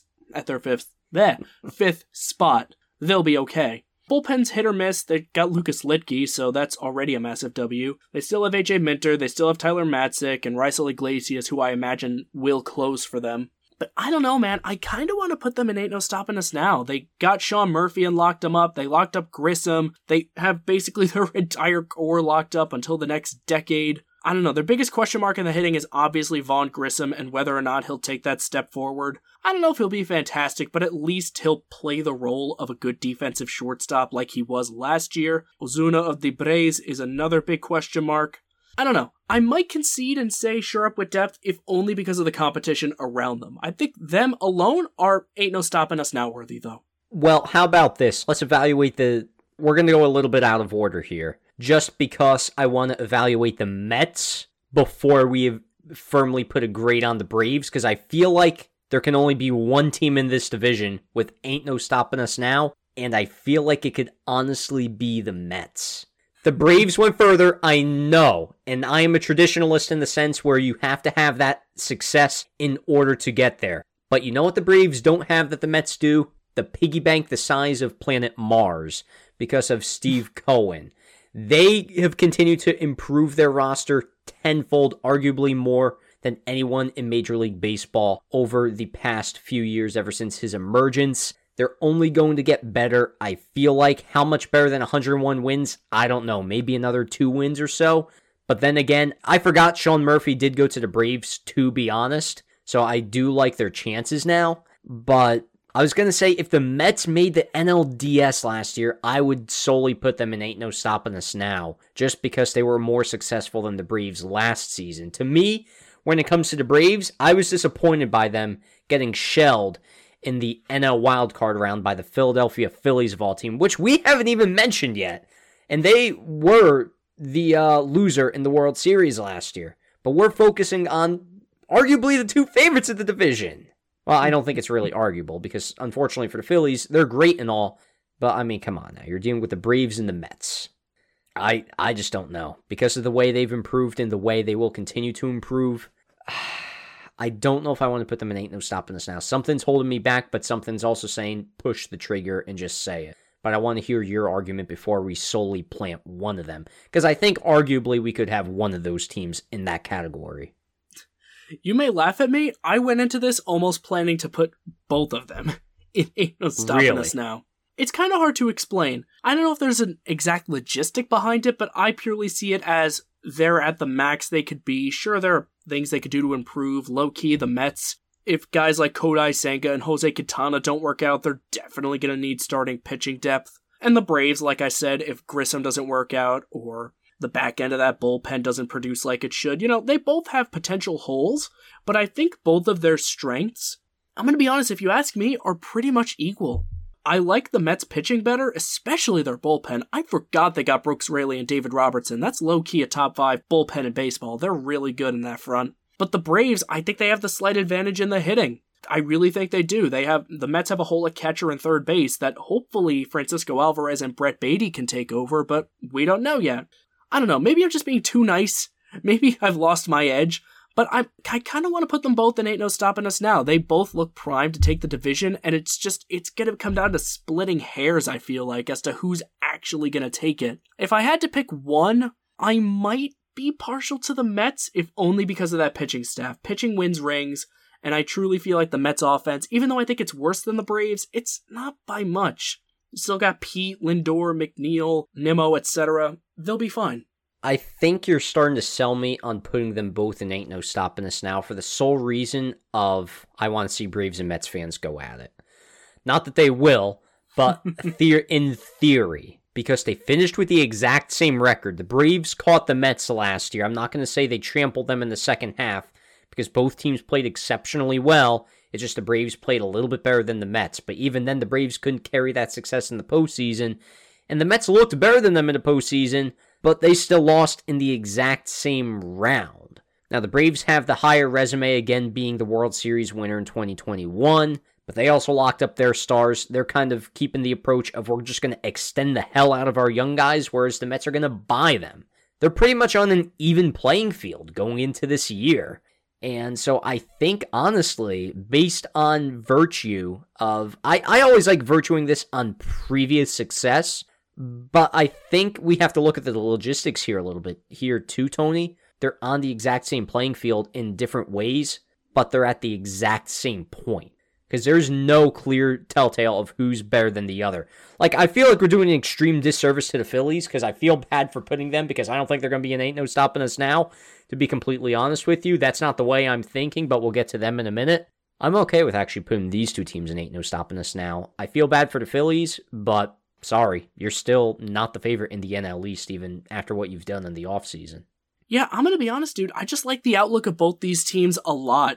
Just because they're in the same division, I don't think that means they explicitly need to be, only one can be Ain't No Stopping Us Now. I think both teams are primed for a ton of success this year. Barring any unfortunate injuries, both are going to make the playoffs, and unless they face each other early on, they should both go on some pretty deep runs. Like, honestly, a Braves-Mets NLCS, if that's even possible, sounds kind of electric to me. I don't know about you. That sounds extremely electric to me. And there's a lot of teams I want to see make the NLCS, to be honest with you, because the talent level is just that good. But only two can make the last tango, essentially. And last year, it was the two teams we didn't think would make it at all, because they were the 5 and the 6 seeds in the Padres and the Phillies. So who knows? Maybe there'll be another team that upsets the masses this year. I guess we'll find out. So I'm going to have to write these down because otherwise I'm going to forget. But both of these teams will just put an ain't no stopping us now. It feels sacrilegious to do it based on how at least I've evaluated teams in the past. But it makes things more interesting in the long run, so you know what? I'm okay with it. Now, you know what a team that hasn't been interesting in the long run is, or at least in the short run so far? That's the Miami Marlins, who are next in the alphabetical order spectrum of the National League East. Clearly, they're in rebuilding and retooling, but what they did last offseason really didn't do them any justice. They won 69 games, nice, and they finished 4th in the NL East by proxy of the Washington Nationals gave up halfway through. So I almost feel like putting them in Do You Smell Smoke just because their rebuild has been going on for far too long. But at the same time, I feel like that's harsh because they've got actually good pitching depth, I have to say. They've got a lot of young arms that are promising. They have a reigning Cy Young winner, for Christ's sake. Not that they did anything with him last season, but they at least have the talent. I can't say the exact same for the offense because, dear God, I'd rather choke than watch the Miami Marlins try and hit a baseball. But I'm just being too harsh. I'm going to put them in rebuilding and retooling. They got to get the offense going, but something's got to change soon, guys. I'm going to side with you on that. Honestly, I see the Marlins as the National League version of the Royals. For kind of opposite reasons. The Royals have all hitting right now, but no pitching. The Marlins all pitching and no hitting. Their best hitter going into next year very likely is going to be Luis Arias. Not a bad option, or I guess Jazz Chisholm too, who, by the way, we were talking about this before the show. Jazz Chisholm, in his first attempt to catch a fly ball in center field, because I completely forgot that's an experiment they're going to try and go with, he misplays it, and what would have been a routine out became a single. So, good job, Marlins, you f***ed yourselves. It's going to be a mess. Why would they put him in center? Jesus Christ. Listen, he did say he'll win the Gold Glove in center field, so, I mean, we'll give him... It's only February 26th. So we'll give him some time to adjust, but there's more fish to fry in terms of adjustments for Jazz and everybody else in baseball. So I'm sure him moving to center field is going to be the least of concerns, although he will be more recognizable this year because he is on the cover of MLB The Show, but that's about all he's got going for him. And that's all about the Marlins really have going for them, is Jazz Chisholm, exactly, Sandy Alcantara, and hopefully an electric rotation. Moving on, Tony, the Philadelphia Phillies. I kind of spoiled what my thoughts are going to be, so I'm interested to hear what yours are before I fully say why I'm going one way. So I did get a sense of where you were going with it, and I'm going to be honest, I agree with you, but the more I look at this team, I kind of want to draw the line somewhere, and I feel like 3 ain't no stopping us nows in one division is kind of a bit much. And there's obvious reasons to put them a rung below, which, spoiler alert, I'm putting them in sure up with depth. Like, number 1, they only finished with, 89 wins last year? I think 87. It was. I don't know. 87, yeah. Ugh. Their run to the World Series, as fun as it was, definitely seemed a bit luck-based. I don't want to discredit what they did. The team played amazing, all postseason, but it seemed very lightning in a bottle-esque. And that's not going to discount what they did, nor what I think they're going to do. I honestly think they're going to make the postseason again. I think they're going to swipe at least one of the wild cards. Who knows? Maybe they capitalize on some Mets and Braves injuries and win the division. Am I going to bet on that? God, no, because they're going to be without Bryce Harper for half the year, and they have to rely on Nick Castellanos to bounce back, and Bryson Stott to develop, and Alec Boehm to finally learn how to field. But the good thing is, they have Trey Turner. They extended Sir Anthony Dominguez and Jose Alvarado, which we didn't talk about that in transactions. I love that Dominguez extension in particular. Guy was money last season, pretty much became the closer for the postseason, and was electric the entire way through. If the Phillies are smart, he's your closer from day one, and he stops being your closer the second his contract runs out. Starting rotation, a little bit iffy. You have Nola and Wheeler, and then a couple, Taijuan Walker, he's okay. Ranger Suarez, he's okay. And then their 5th guy is Bailey Falter. Yeah, I don't know. I just wait for Andrew Painter to get up, why did I say it like that? Andrew Painter to get up and hopefully dazzle in the big leagues. I'm putting him with sharp with depth. They're a really good team. They're just going to have a lot to contend with. Yeah, I pretty much agree with you. I'm putting them in sharp with depth as well. I just have my doubts about this Philly team that they can get back to the promised land. I do think they're ultimately a postseason team at this very moment because they have improved which is tough for me not to put them in Ain't No Stopping Us Now, but as you mentioned, putting 3 in the division is brutally difficult to do, although this would be the division to do it for. I will say that. Now, Tony, last year, did we put them in Chirp with depth as well? Because I know you have it pulled up. We did. Gotcha. So see, this is where I really feel bad, because I feel like they did take that step by going to the World Series. They are making the right steps and they're continuing to spend that money. But when I go up and down that lineup and say, can they overcome the Braves and the Mets? My answer is no. And they didn't have to, they overcame the Braves. They didn't have to overcome the Mets. They did take on, who was it in the NLDS last year? Who? The Phillies? Yeah. Was it the Dodgers? Braves. They were in the DS? Yeah. Who they beat? Braves didn't need to play a wild card. They won the division. Oh, the Phillies. Oh, the Phillies played the Cardinals in the wild card. Oh, yes. I forgot about that. Mr. Ollie Marmol's biggest fan? Yeah, great. Yeah, the Braves did make it farther than the Mets last year, except they were more disappointing than the Mets, arguably, in the postseason. So I take back my thoughts. Braves can be an Ain't No Stopping Us Now, surely. It's tough, but I got to put them in Chirp with depth. I can keep rambling on about reasons, but I'm just going to keep going back to the same stuff. All right, now we get to talk about a team. If the Miami Marlins weren't enough for you, then prepare for disappointment. It's the Washington Nationals. And as I mentioned earlier, they stopped trying halfway last year. And guess what happens when you stop trying and you trade all of your talent for a rebuild and you only win 55 games? You're on fire, baby. Good job, Mike Rizzo. Yeah, this one's easy. I'm not going to pay this one too much time because the Nationals are not going to be good this year. I'm going to be honest, Tom. They played a spring training game today against the Mets, and they put out a lineup that, I'm going to be real, could realistically be their opening day lineup. It was kind of sad. Oh my god, I'm trying to find it now. Here it is. Oh, don't share it. It's going to be too devastating. Please. Oh, share it. C.J. Abrams, followed by Luis Garcia, followed by Mexican legend Joey Meneses. Oh, bench bat legend Matt Adams cleaning up. Let's go. Oh, is this Red Sox legend Michael Chavis I see? He's on the Nationals? Okay, Michael Chavis is on the Nationals now. I thought he was still in Pittsburgh. Alex Call, the greatest major leaguer. Mets legend Travis Blankenhorn, and Tigers legend Derek Hill. Oh, and a catcher named Pineda. Israel Pineda. I've never heard of this man. Well, we're going to continue not to hear about him because they've got Keibert Ruiz in their system, so this is your moment to shine, buddy. Oh, that's a good point. There's one decent player they have, if he develops, and if Josiah Gray develops. The one good thing I'll give the Nationals, they've got a killer farm system. They went from one of the worst a few years ago to high-key one of the best. Love James Wood, love Robert Hassel, and all that jazz, but God, it's going to be a while before they get to make their impact. Nationals are on fire. That's pretty much a given. Yeah, and that's especially because the other teams are committed to winning, and the Nationals are, you can consider that small market team that might not put out the money for that talent. And especially with how long these guys are locked up, they're going to be on fire for quite a while, although they'll probably be in rebuilding and retooling next season. This year, they just don't spare the fire extinguisher. Oh, and by the way, Steven Strasburg's arm fell off again, so have fun paying him that contract while Anthony Rendon bounces back in LA.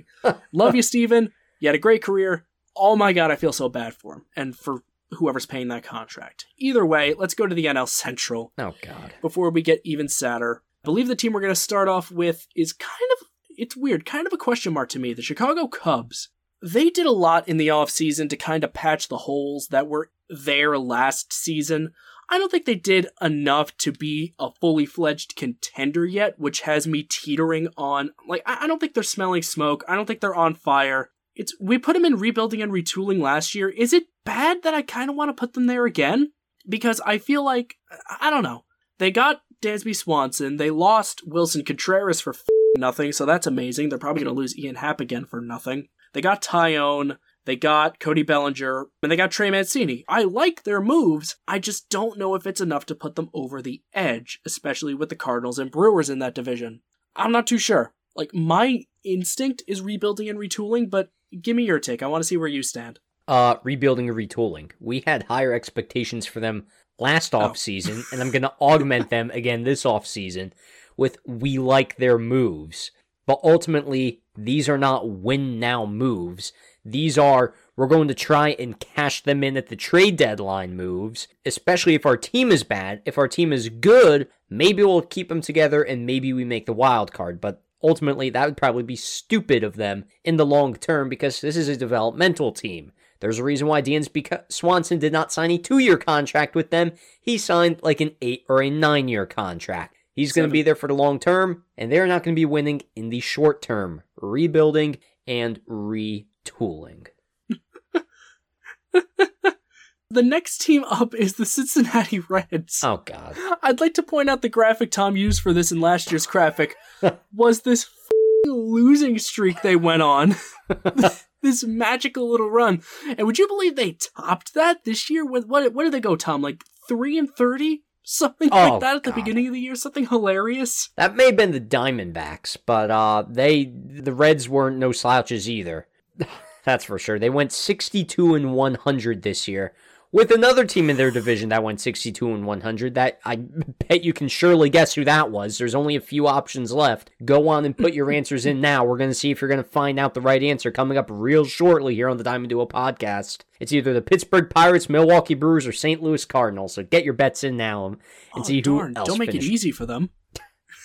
Well, they may have thought it was the Brewers. I would have thought it was the Cardinals based on the way Ollie Marmol managed in the postseason, but that's another discussion for another day. The Cincinnati Reds, we've officially, I would say, probably taken them out of the everything is on fire range as just penance of they actually got a good haul for Luis Castillo to revamp that that farm system, and give them a decent shot of actually building for the future. That being said, they have one of the worst owners in baseball who continues to make terrible comments about the state of baseball and his team being a small market. If you hate your team and you hate everybody so much, sell the team, move to Fiji, and no one will ever hear from you again. That's all I have to say about that. Rebuilding and retooling.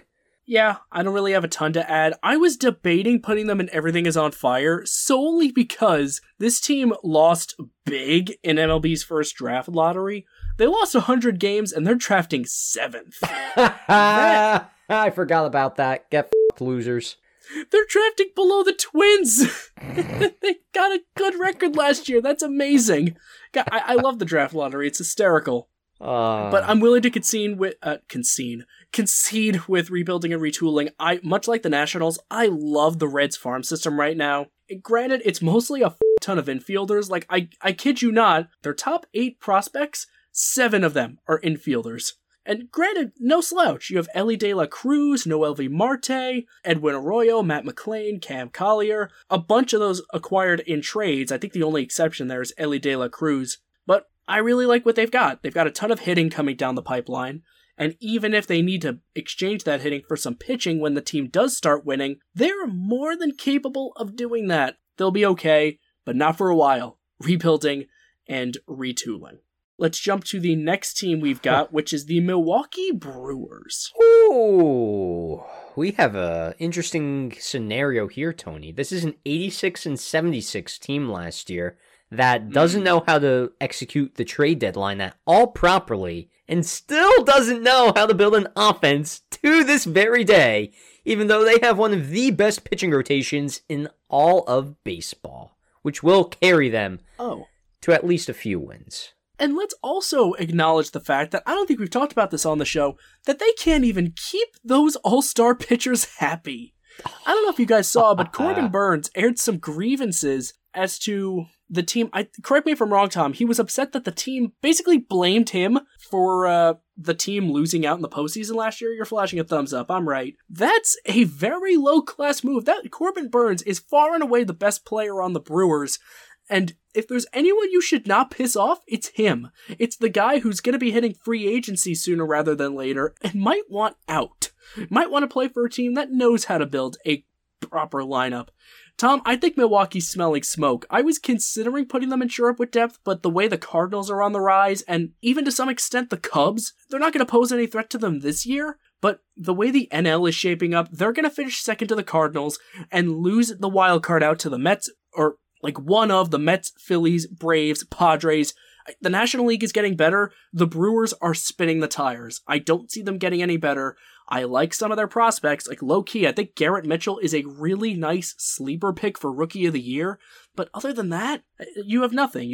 What are you going to hope? Rowdy Tellez hits 35 home runs again? I don't know. They're smelling smoke. I don't like this for Milwaukee. I'm glad you were that generous to make them, put them possibly insured with depth. I was considering them for Everything Is on Fire, just because of how badly they've screwed the pooch from the last trade deadline to what's happened in this offseason to pissing off Corbin Burns. Obviously, we know where Corbin Burns is going to be, and it's not going to be in Milwaukee in a few years from now unless they give him some "we're sorry" money. But I completely agree. They are smelling smoke. Their stock is on the downward action, especially considering their division isn't strong, but the teams in other divisions are only getting stronger to, even if they do make the postseason, Tony, they are not going to be the favorite at all. We've seen what they've done in the postseason before with this core, and it's not really a whole lot. They made the NLCS when Christian Yelich was on fire, and he was out there winning an MVP, but guess what? Christian Yelich is far and away from that player that he was just a few years back, which is sad to be honest, but it's true. I think there's enough other teams in the National League that are going to challenge the Brewers for that last wild card spot. And ultimately, I think the Brewers could miss out on the postseason, and by then, they might be on fire. But for right now, they are surely smelling smoke, and oh boy, it's a lot of it, because their organizational failures outweigh their on-field failures of last year. Now, I threw up a question a few moments ago that said, which other team in the National League Central finished 62-100 last year? And if you had your money on the St. Louis Cardinals, you're a f***ing idiot. It's the Pittsburgh Pirates that had that with a whopping minus 226 run differential, by the way, last year. It's not the worst in the league. The Washington Nationals, I believe, own that distinction. They do, with a minus 252 run differential, but don't worry, the Pittsburgh Pirates are second to last, so they're not that far behind at all. And speaking of being behind at all, I still think they're going to be behind a lot of teams in the National League Central for a while, because guess what? Andrew McCutchen's a great story. You can make as many hype videos for Vince Velasquez as you want, or Dick Mountain himself, the living legend, but those hype videos aren't going to save you from a borderline 60-win season. Rebuilding and retooling, but again, hurry the hell up. All I gotta add is stop lowballing Brian Reynolds. Oh, that too. The guy wanted, what, $140 million? You couldn't even give him that? The guy's a potential all-star in center field. He's not the best fielder, but a switch-hitting bat like that? Jesus Christ. God, it's almost like they're content with being in a rebuild. Hey, that sounds accurate. Goddamn, I have literally nothing to add to that. That's why I'm ranting about this. Just, goddamn, please trade Brian Reynolds to the Yankees in exchange for Josh Donaldson, Aaron Hicks, and one of our good outfield prospects. I don't even think the Pirates deserve that. To be honest, they always screw the pooch up so much. Their owners screw the peach. Yeah. The only thing I'll say about Brian Reynolds is he'll get a contract just like Brandon Nimmo. By the way, that was 8 for $162 for his deal for I think he proposed 6. Or even if it was 8 for 140 or wherever he was, that was very generous. So that is a steal for his talents. Yeah. And they wanted to give him $80 million. And they're like, yeah, you know what? We want the whole kit and caboodle for him. We want our own planet. You don't even want to sign him to $80 million. You don't even want to pay him a reasonable rate for what he's going to go for. Exactly. You're just screwing yourselves up. You're going to be the Chicago Cubs and let him go like Wilson Contreras because you overvalue him and you don't want to pay him, dumbasses. So, good job. You're going to swindle yourselves out of a treasure trove that you could get for Brian Reynolds just because you're cheap. You truly are pirates because you're screwing yourselves, Jolly Rogers. Yarg. The St. Louis Cardinals are the last team that we have to evaluate in the National League Central. I'm sorry, I love Yarg is the note we ended on there. I don't have anything else to add, I just love that. Let's talk about the Cardinals. Yes. Tom, I feel like you, Mr. Prophecy Man, should bring us into this one. Ah, God. Even though the prophecy's dead.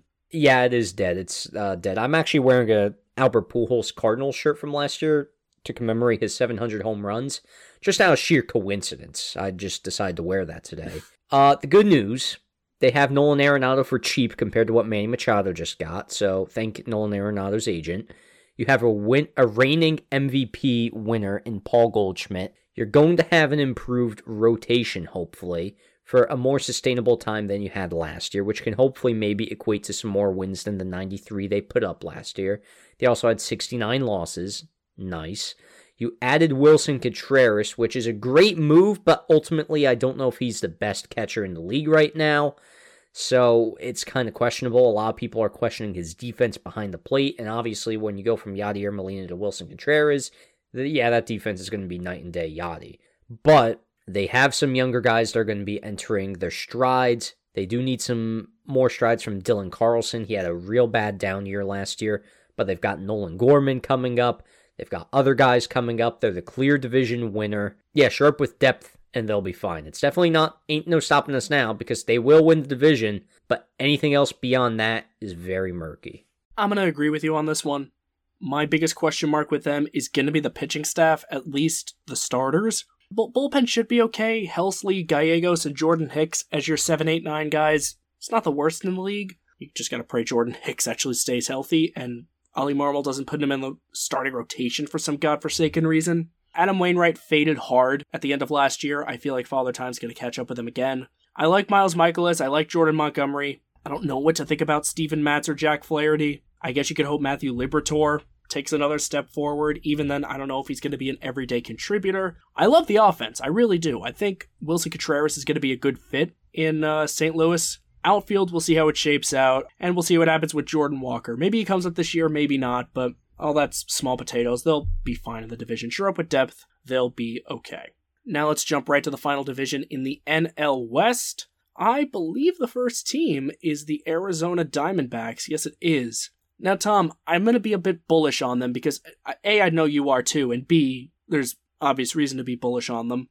I'm going to give the Diamondbacks the same distinction I gave the Guardians as the only team that last year we gave everything is on fire, and I'm going to bump them up to sure up with depth.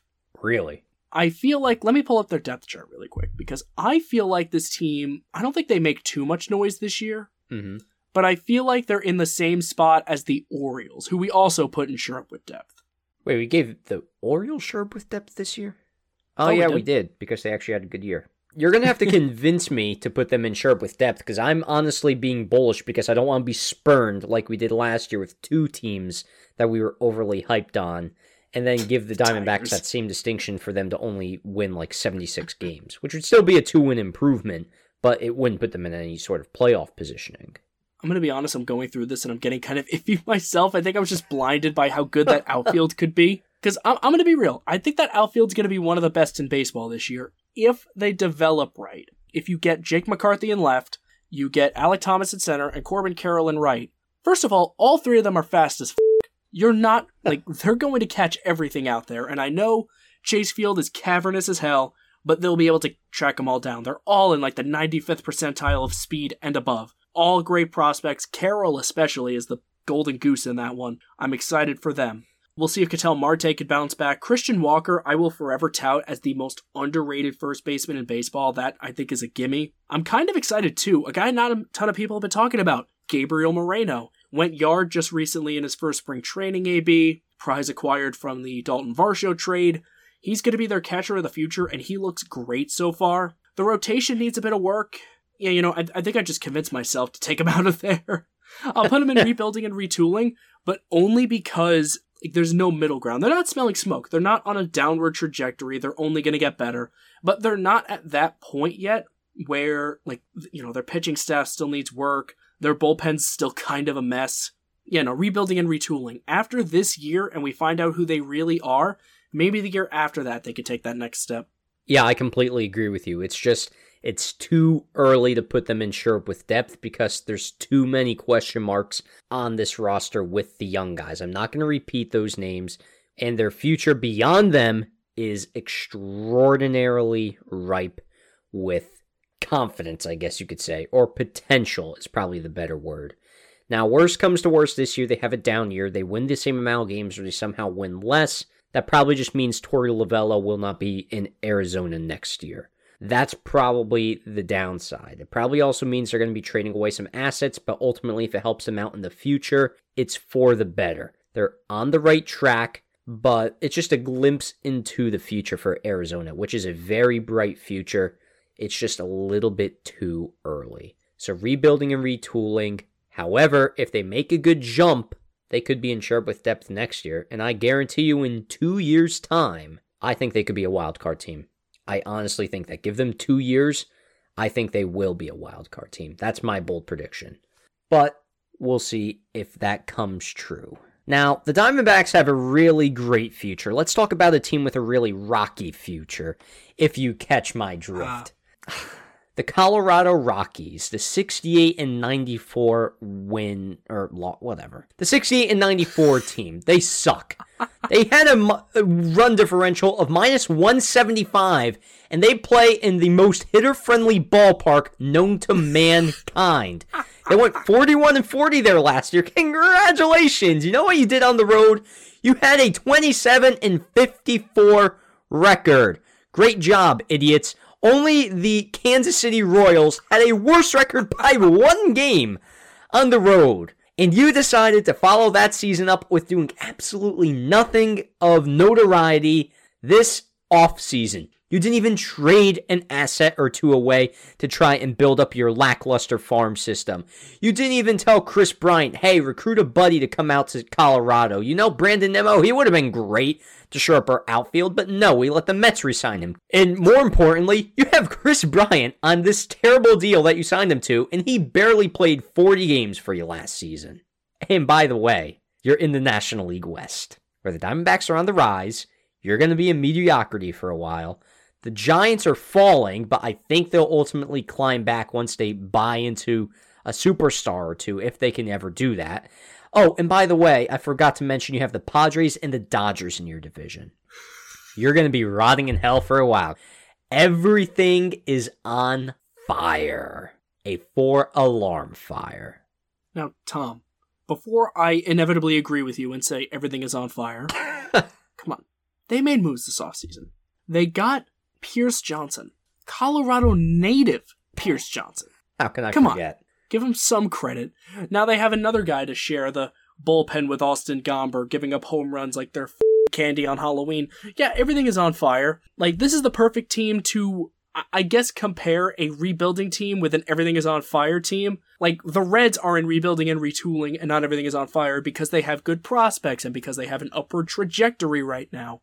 Outside of Zach Veen and Ezekiel Tovar, there's nobody for the Rockies to look forward to. Oh, and by the way, both of those names I mentioned are hitters. The Rockies don't need hitters. Okay, they do need hitters. They need everything. They need pitchers. They need guys who don't give up home runs in Coors Field, which is much easier said than done. And when is that going to come about? I genuinely don't know. So if you have no discernible future, everything is on fire. The Rockies are they're going to be for a while in that division, like you pointed out too. And one of the principal reasons they're going to be screwed is the team we're going to talk about next, the LA Dodgers. Yeah, they're pretty good, aren't they?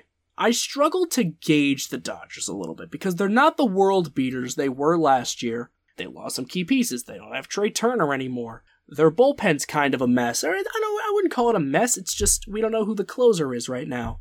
And there's a couple positions that you don't know how they're going to pan out. Is Miguel Rojas going to be the solution at shortstop or second base, wherever they play him? He did leave today's game, which that's not a good sign. And honestly, I don't know how to feel about their outfield. They've got Mookie Betts, obviously, but the rest of it, David Peralta could play left. They have Chris Taylor still. And I like the addition of JD Martinez. I think he's going to be really good as a DH, but I don't know. It seems... Tom, call this sacrilege. I don't know. I want to put them in Ain't No Stopping Us Now because they're the Dodgers. There's no reason to believe they're not going to win 100 games again. But then you look at this roster, I see more holes than I've seen on the Dodgers roster in a while. Am I crazy for wanting to put them in shore up with depth? Because I feel like they need a little bit of depth. You're not crazy, but here's the thing. The Dodgers know how to play the market extremely well because they can afford any player they want if they want to trade for somebody, and they have arguably one of the best farm systems in baseball, and they still can churn out prospects for days. They also won 111 wins. They won 111 wins. They won 111 games last season, and god damn, they put up a plus 334 run differential, meaning They not only won games, they were crushing people in some of these games, being that they didn't really have to search that far to crush people. The only reason I'm putting them in Ain't No Stopping Us Now is because of those 111 wins, and because I think ultimately if they face the Padres or somebody else in the playoffs this year, they'll fare a little bit better in the sense that they just lost in the DS and they got embarrassed. Maybe they'll come back and play with a little bit of fight. But then again, that's 162 games away, plus a spring away. So we don't really know. But this is also the Dodgers, and I can never underestimate that they will be successful. It's just how successful. But if we're going to put the Braves and the Mets and Ain't No Stopping Us Now, it's almost sacrilegious to leave the Dodgers out. I think we have to include them in that highest category. I do agree with you on the depth, but they always find ways to shore it up. All right, you sold me. They'll be in Ain't No Stopping Us Now, even if they're not in their best shape going into the season. Let's jump to, I almost called them Little Brother. They're not really Little Brother anymore. The San Diego Padres. They're kind of a tough team to gauge because I don't know if they've done enough to be put in Ain't No Stopping Us Now right away. Because, Tom, if you remember, we had them smelling smoke last year. And understandably so. They had a monumental collapse. They didn't make the playoffs after thumping their chests and doing this whole Slam Diego bullshit. Now they casually turned it around and did it without Fernando Tatis Jr. They made it to the NLCS somehow. And they've arguably gotten better since by extending Machado, by securing the pitching staff. They had Josh Hader in the bullpen now. They didn't have him this time last year. I don't know. I'm obviously much higher on the Padres now than I was last season. And they have Matt Carpenter now. That must be a good sign. They're going to get Tatis back this year. They have Juan Soto now. Like, bare minimum, they're sure up with depth. That's plain and simple. I kind of want to hear what you have to say. I feel like I'm going to end up settling on sure up with depth, but I want to hear your argument first. Well, first off, I love that you only acknowledge Matt Carpenter is the only American League East player, formerly American League East player, that they acquired in the offseason, because they also got a guy named Xander Bogaerts. But fine. Matt Carpenter, he was their biggest get. Yeah, he was the big bopper that they got. That mustache is sexy, but what's even sexier is their payroll. Again, they're willing to spend, and I fully believe that they're invested in winning now. Now, that being said, in the regular season, they only won 89 games.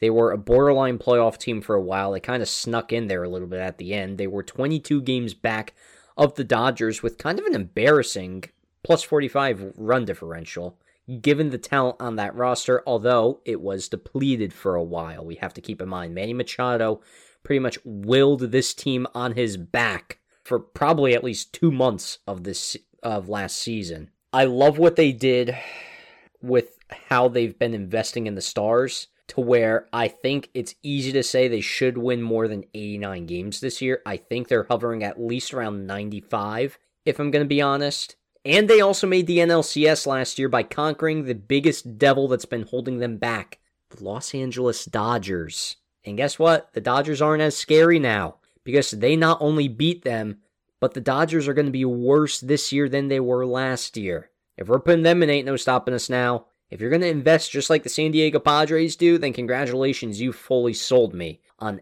Ain't No Stopping Us Now. I have my reservations, but this team is too talented, I think, not to put them there, because right now they're invested in winning, not getting the depth. They already have that. It's go time. They just need to prove that they can take the next step and make the World Series. As much as that argument's kind of convinced me, there's one key player I forgot that's convinced me for Ain't No Stopping Us Now. Who's that? Steven Wilson.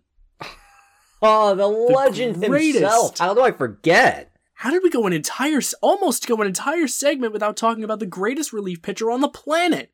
Yeah, no, Steven Wilson pushes them over the top. Is there a better category than Ain't No Stopping Us Now? God, just give him the piece of metal already. It's great. I love this team.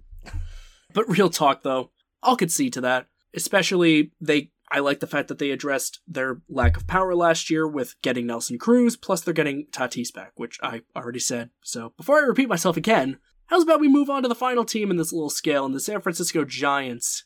Tom, when we last saw the Giants, we put them in sure up with depth after a 107-win season. And guess what? We were proven right.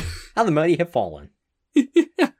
Yeah, I can't see myself putting them there again, though. Unless, I'm going to take a look at their team really quick, because I honestly forget some of the moves they've made. Maybe I'm not forgetting anything, but I don't know. When your third baseman is David VR, and your shortstop is a decaying Brandon Crawford, I don't know, Tom. I've got my reservations about this team. Like, they've still got Jock Peterson, they signed Mitch Haniger, they had Carlos Correa for a little bit there, they signed Michael Conforto when Correa inevitably fell through. I like their starting rotation low-key. It's not the best ever, but I like Logan Webb. I like Alex Cobb. Ross Stripling is a nice piece. Sean Manaea and Anthony DeSclafani are good bounce-back candidates. Low-key, their bullpen is nice. Camilo Doval's a great closer. They have the Rogers brothers and Jacob Junis. The pitching should be okay. Emphasis, should be okay. It's the hitting that worries me about this team. With the Dodgers and Padres surging like they are, and even the Diamondbacks creeping up there, I don't know. I feel like the Giants' ceiling this year is third place. That's practically a given. And after that, when the Diamondbacks get their shit together, their ceiling is going to be fourth. So I fear the Giants might be smelling smoke. I think they're going to be fine in terms of, compared to the Rockies. I don't know. But they're not going to be great. And it's going to be a while before Luciano and Kyle Harrington, I believe is their top pitching prospect's name. It's going to be a while before they get to the big leagues. So for now, I have them smelling smoke. I was actually going to agree with you here. I don't know why I said I was. I am agreeing with you here. They're no longer insured with depth and you're fine. If you go from 107 wins to 81, yeah, you're not shoring up with anything. You're retooling at this rate. The thing that took it over the edge for me was not only the third place ceiling for them, but it's also because of what happened in the offseason. Or rather, the lack of what didn't happen in the offseason. Sure, they improved, and I like the depth they added with Mitch Haniger and company, but you missed out on Aaron Judge. Thankfully, thank you so much. I really do appreciate that. Maybe I'll actually give you some bonus points for that one. But you also missed out on Carlos Correa, the two superstars you wanted most. Now, yes, Carlos Correa has a bum ankle, so I'm not faulting them for that, but this was the year they were supposed to get a superstar to bolster that lineup that they desperately needed. And even then, I'd still say there were a few pieces away, but at least then they wouldn't be smelling smoke. They'd have a clear direction. It's they want to win, but now we just need to add the depth around that guy.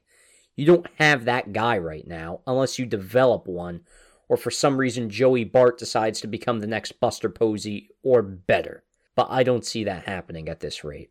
They're smelling smoke because that future is very, very murky. And I could say it's very, very foggy because it's also the Fog City out there in San Francisco. That's a terrible pun, but go look at their City Edition jerseys and you'll know exactly where I'm getting at. Foggy future for the Giants. They're smelling smoke. Well, anyway, that'll just about do it for the, I almost called it the ain't no stopping a scale. That's wrong. The how after they scale for the National League. And that'll actually complete the full MLB ranking of the how after they scale. Be on the lookout for some graphics coming sometime, whenever we feel like putting them together. And if we're carrying the traditions of last year, we've also got little paragraphs explaining why we put each team where to go to social media. So can't wait to write those. Yeah, we'll see if we'll write those. Twitter now has a much higher character limit, so I could feel inclined to do that. But also, I hate Twitter, and I don't know if I want to type out those paragraphs. So we'll see if we do it. I'm bored at work. We'll see. Yeah, at the very least, there will be something there that says why we did it. It's not going to be the full explanation. You heard it here. So, do you need to see it again in writing? It'd probably be nice, but then again, it took me an hour to type all those paragraphs into Instagram, only for it to crash and burn on me at 2 points when I was posting the 6 different posts. So, yeah, you know what? I don't know if I want to go through that pain again, but that's a future problem that we don't have to worry about. You're right. All we've got to worry about right now is closing out the episode, which, hey, the recording actually ran a little longer than usual. This is new, except it's not. Hey, remember when we said this was going to be a short episode, Tony? We say that all the time. I've come to expect it. I mean, hey, at least it was a good one. Spring training's finally back, so God damn it, I'm hardly one to complain. And we finished the scale, and this time next week we're going to be talking about the World Baseball Classic again. So this is going to be fun, dude. We're coming down the stretch. We're going to get back to weekly uploads eventually. Dude, baseball's almost back. So I'm happy. I don't know about you. Oh, you sure bet I am. And like Tony said, next time, not next week, because we don't have an episode next week, because we're still on the off-season schedule. But I said next week, didn't I? Yeah, you did. But at least 2 weeks from now, or by the time you're listening to this episode, within a 2-week time period, you will be getting an episode all about the WBC. Of course, if anything in MLB happens, we will cover that briefly, but we promised a World Baseball Classic-centric episode, and we are going to deliver. We're going to be working on how we're going to exactly function that, if it's going to be more educational and all that stuff, but you'll just have to wait and see. And I think by the time we're recording, the tournament would have already begun. So it'll kind of be in the thick of everything.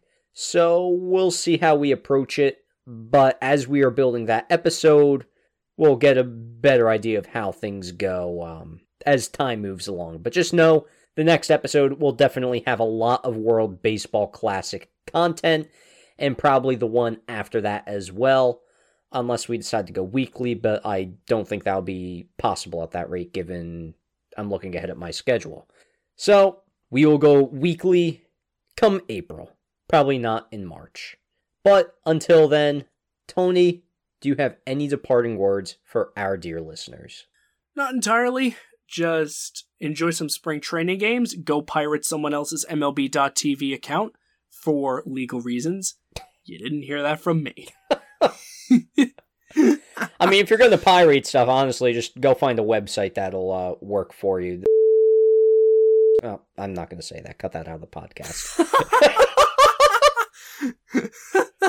Good job. Great note to end on. You can keep the website part where I say go find a website that works for you. Please cut out the other. I'll just start censoring it. I'll just throw in a little beep, like an elongated one. Oh, yeah, that won't make me sound suspicious at all. Oh, no, definitely not. 100%. You know, this is perfect. This is my last thought. Please, sign us out. Well, before I say more possibly incriminating stuff on myself, or just anything that will make you think less of me, even though your opinion of me is probably very low to begin with, let's wrap up this episode of the Diamond Duo Podcast, the 56th rendition of said podcast. Thank you all so much for listening. Be sure to follow us on social media at the Diamond Duo Podcast on Instagram, at Diamond Duo Pod, for more content, show updates, anything of that nature. Until next time, I did it the last time, I'm going to say it again this time. Make sure your week is filled with peace, love, positivity. Until next time, make it... I always butcher the goddamn ending of this. I have it so planned out, and then I screw it up. Just end the episode. I'm not even going to give you a goodbye.